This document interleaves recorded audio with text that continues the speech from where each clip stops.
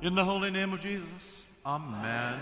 It may seem an odd way to talk, but the truth is this, that Jesus strikes it rich in each and every one of you. The text even uses the word eureka for the finding. I do not know if you have ever thought about your life in this way, but there it is in the gospel. You are the hidden treasure. You are the pearl of great price. You are the good fish. And Jesus finds or catches or buys you. You may tell this story any way you want. Tell it about farmers or jewelers or fishermen. The point of the story is this. You are very, very valuable to Jesus Christ. And you make Jesus very, very happy. So far as Jesus is concerned, when Jesus finds you, he strikes it rich. It turns out that his remarkable love for us is a cure for two of our most common troubles: the sadness of despair and the curse of pride. First, the sadness. There are some of you here today who are wondering just how Jesus can love you this much. A lot of years ago, I was at a concert. And during a break in the songs, a woman yelled out, "James Taylor, I love you!"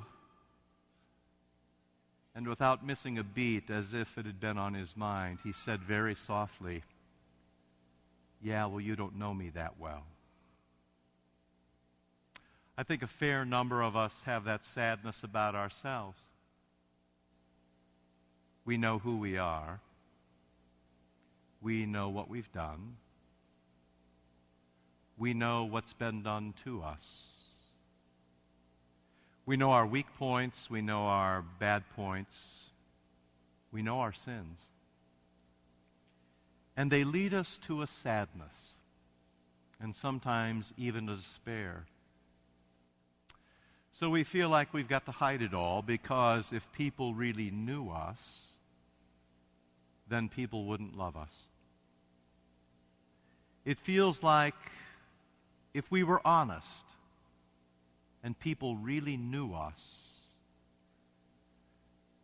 then we could never be home. We could never be whole. We could never be family. So we can never really be happy. But Jesus is not like that. In the gospel for today, there is a single message. Jesus finds you wherever you might be hiding. In the dirt, in the sea, in a pile of stuff.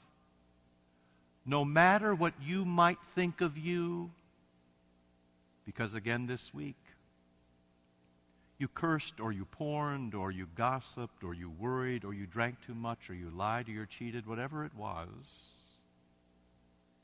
Jesus still thinks you're wonderful. So wonderful, in fact, that Jesus will give up all he's got to make you his own. While we were still sinners, Christ died for us. The love of God is so remarkable that Jesus knows us through and through and through, and still, in joy, he sells all that he has. And he buys the field, and he loves the treasure. He loves you.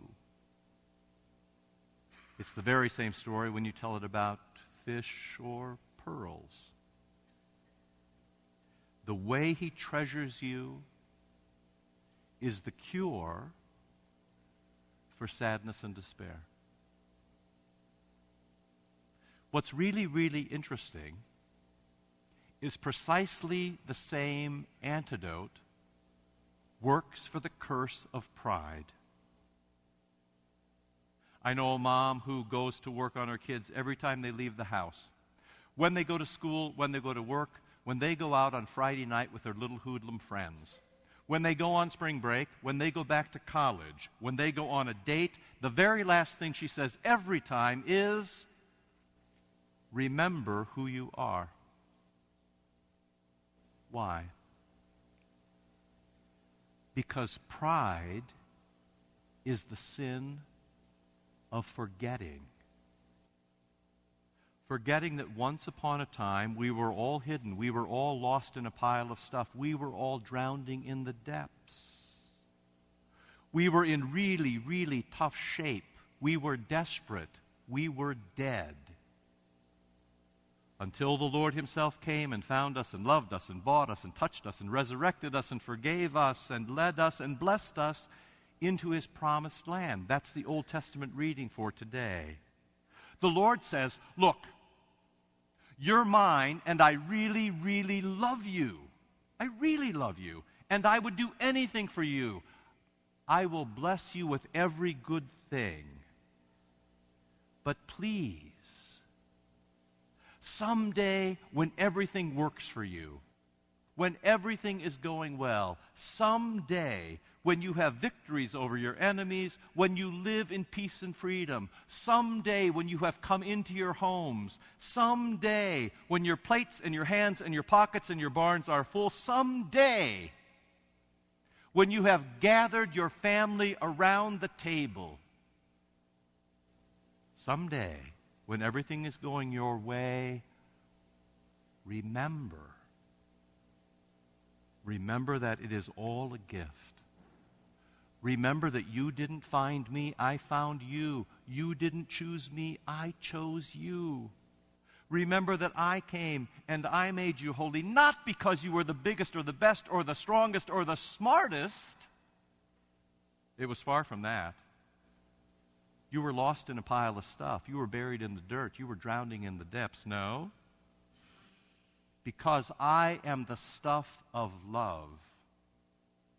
I, all by myself, I of myself, set a value and a price on you, and then I paid it.